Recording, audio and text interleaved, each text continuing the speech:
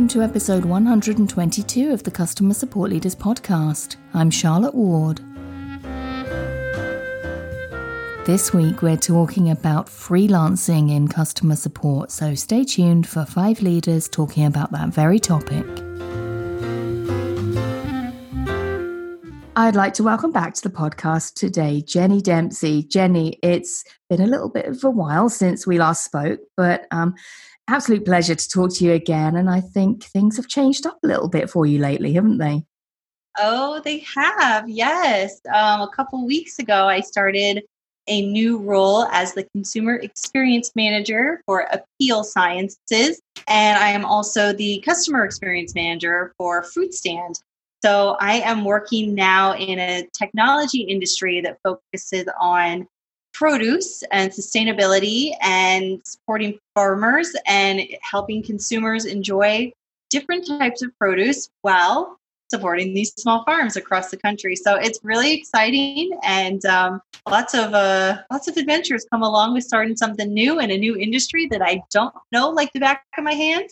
So yeah, fun. That's awesome. Well, congratulations first. And I know it wasn't necessarily a direct route because, and one of the reasons that you're here to talk to me today is because we're talking about freelancing in support. And I know you were doing this for a while before you landed this role. So should we kick off a little bit of a chat about freelancing and your experiences there? Yeah, absolutely. And I'll start it off by saying that it's been a year that I have done freelancing, and at the beginning I had no idea what I was getting into. And I kind of reached out to some folks in the industry that do freelancing full time and got a lot of great insight. But where I was lacking was I wasn't really finding folks who do freelancing but also hold a full-time job. I'm one of those people that I like stability, but I also love to have a project on the outside that I can kind of be a little creative with. So I took on, it was like last August 2019, I took on a contract role for a fruit stand.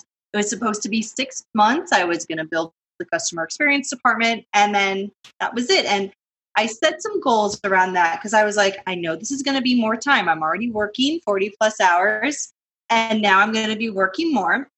And so, with a focus on like self-care and making sure that like I'm not overworking, I had to set really strict goals around why am I doing this? Why am I putting more time into it?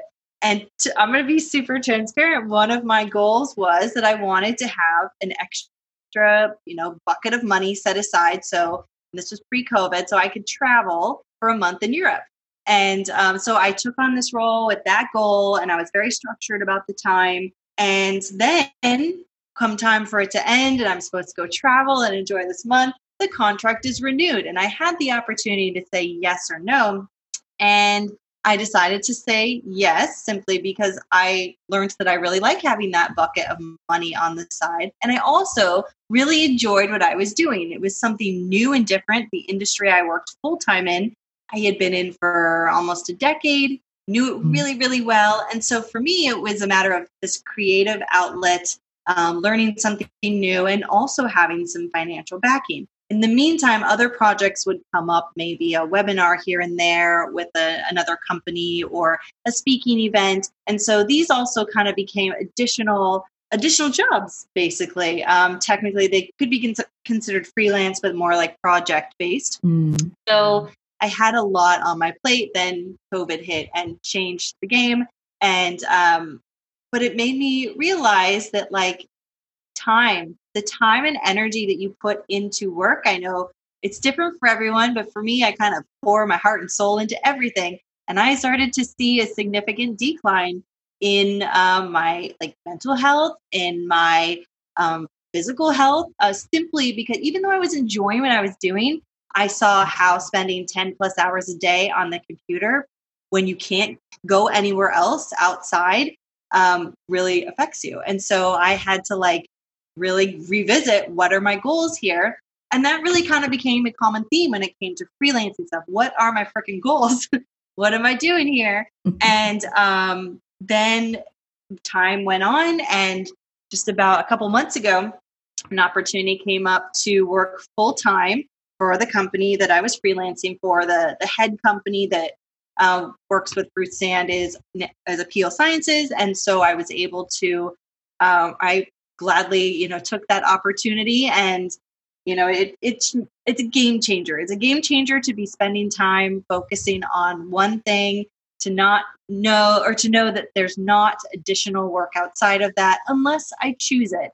And I feel very lucky in that case, but it was a lot of learnings over the last year. And I realized that I like having a stable job, but I also really like doing that job with the creative outlet. So now I feel like I kind of have this wonderful opportunity to do both in one, and it's exciting, but it came from a very long journey of figuring things out and not having a ton of resources to be able to do that. Yeah, that makes sense. You raised some really, really interesting things that, first of all, the flexibility and freedom that it gives you to pick and choose what you want.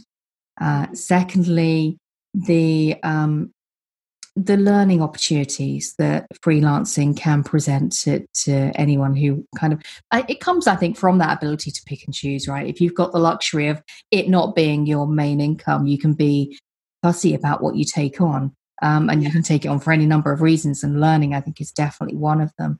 And then the final thing is that structure that you had to apply to kind of the day-to-day, like as time went on. So, I mean, I think, like, particularly I'd like to touch on kind of the learning aspect and the structure. I mean, how did you, was it a little bit like going back to school again when you yeah?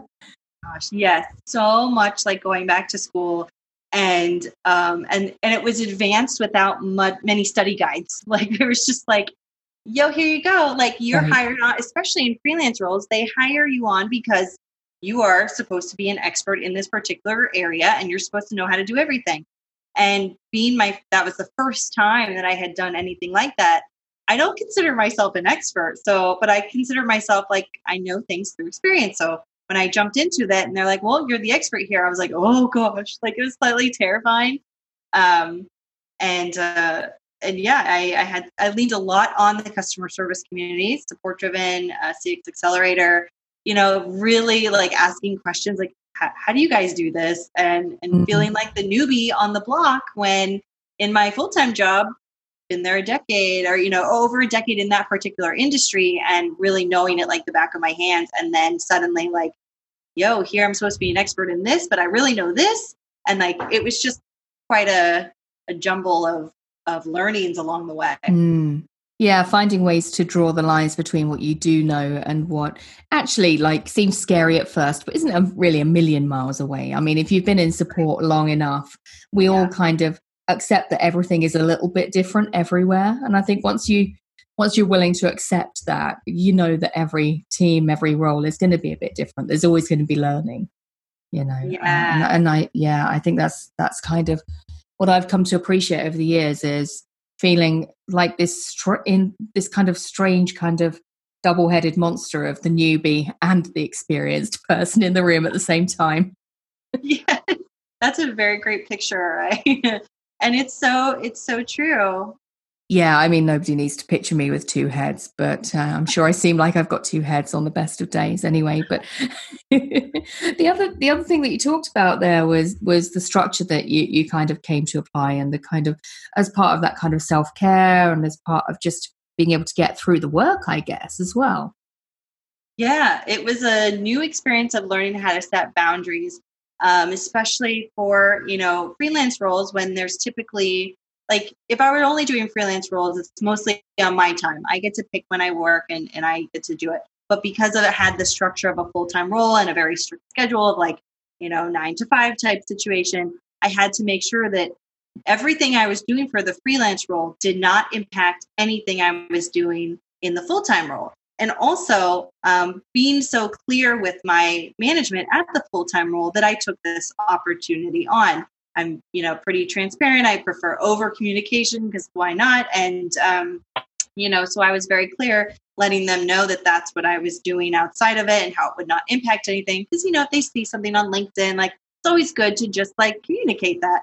they were open to it, which is also a plus. A lot of companies out there might not be open to someone who works full time to have outside. They were definitely supportive and open to it. And then I had to figure out the rest of the structure. And so sometimes I would do it in the mornings before I started my full-time job. And then I would, I was like, this is too early. So then I'd go to the evenings and I'm like, oh, then I'm like not eating dinner. And then, then I was working 7 days a week. 10 hours a day on Monday through Friday, and then, a few hours every Saturday and Sunday.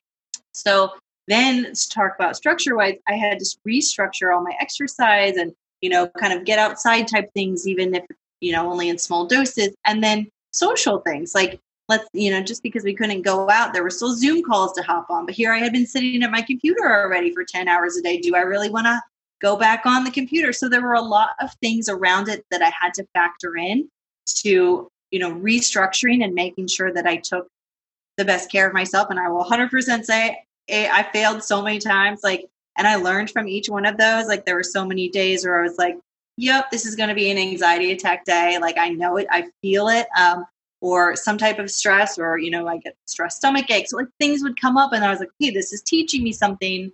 What am I going to learn from this? And then I would have to go back and revisit, let's see what the structure is.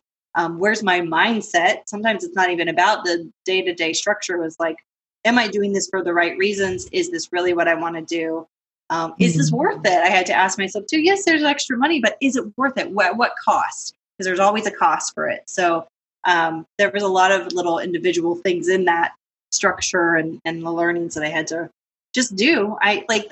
There's really no answer that I could Google. I had to just do it and figure it out myself and have a lot of pain in order to figure out what I really want to do here. And I feel like that's a privilege. And I know that's a privilege. And I want to acknowledge the fact that this isn't, it was challenging in ways, but I also understand that it was a gift as well.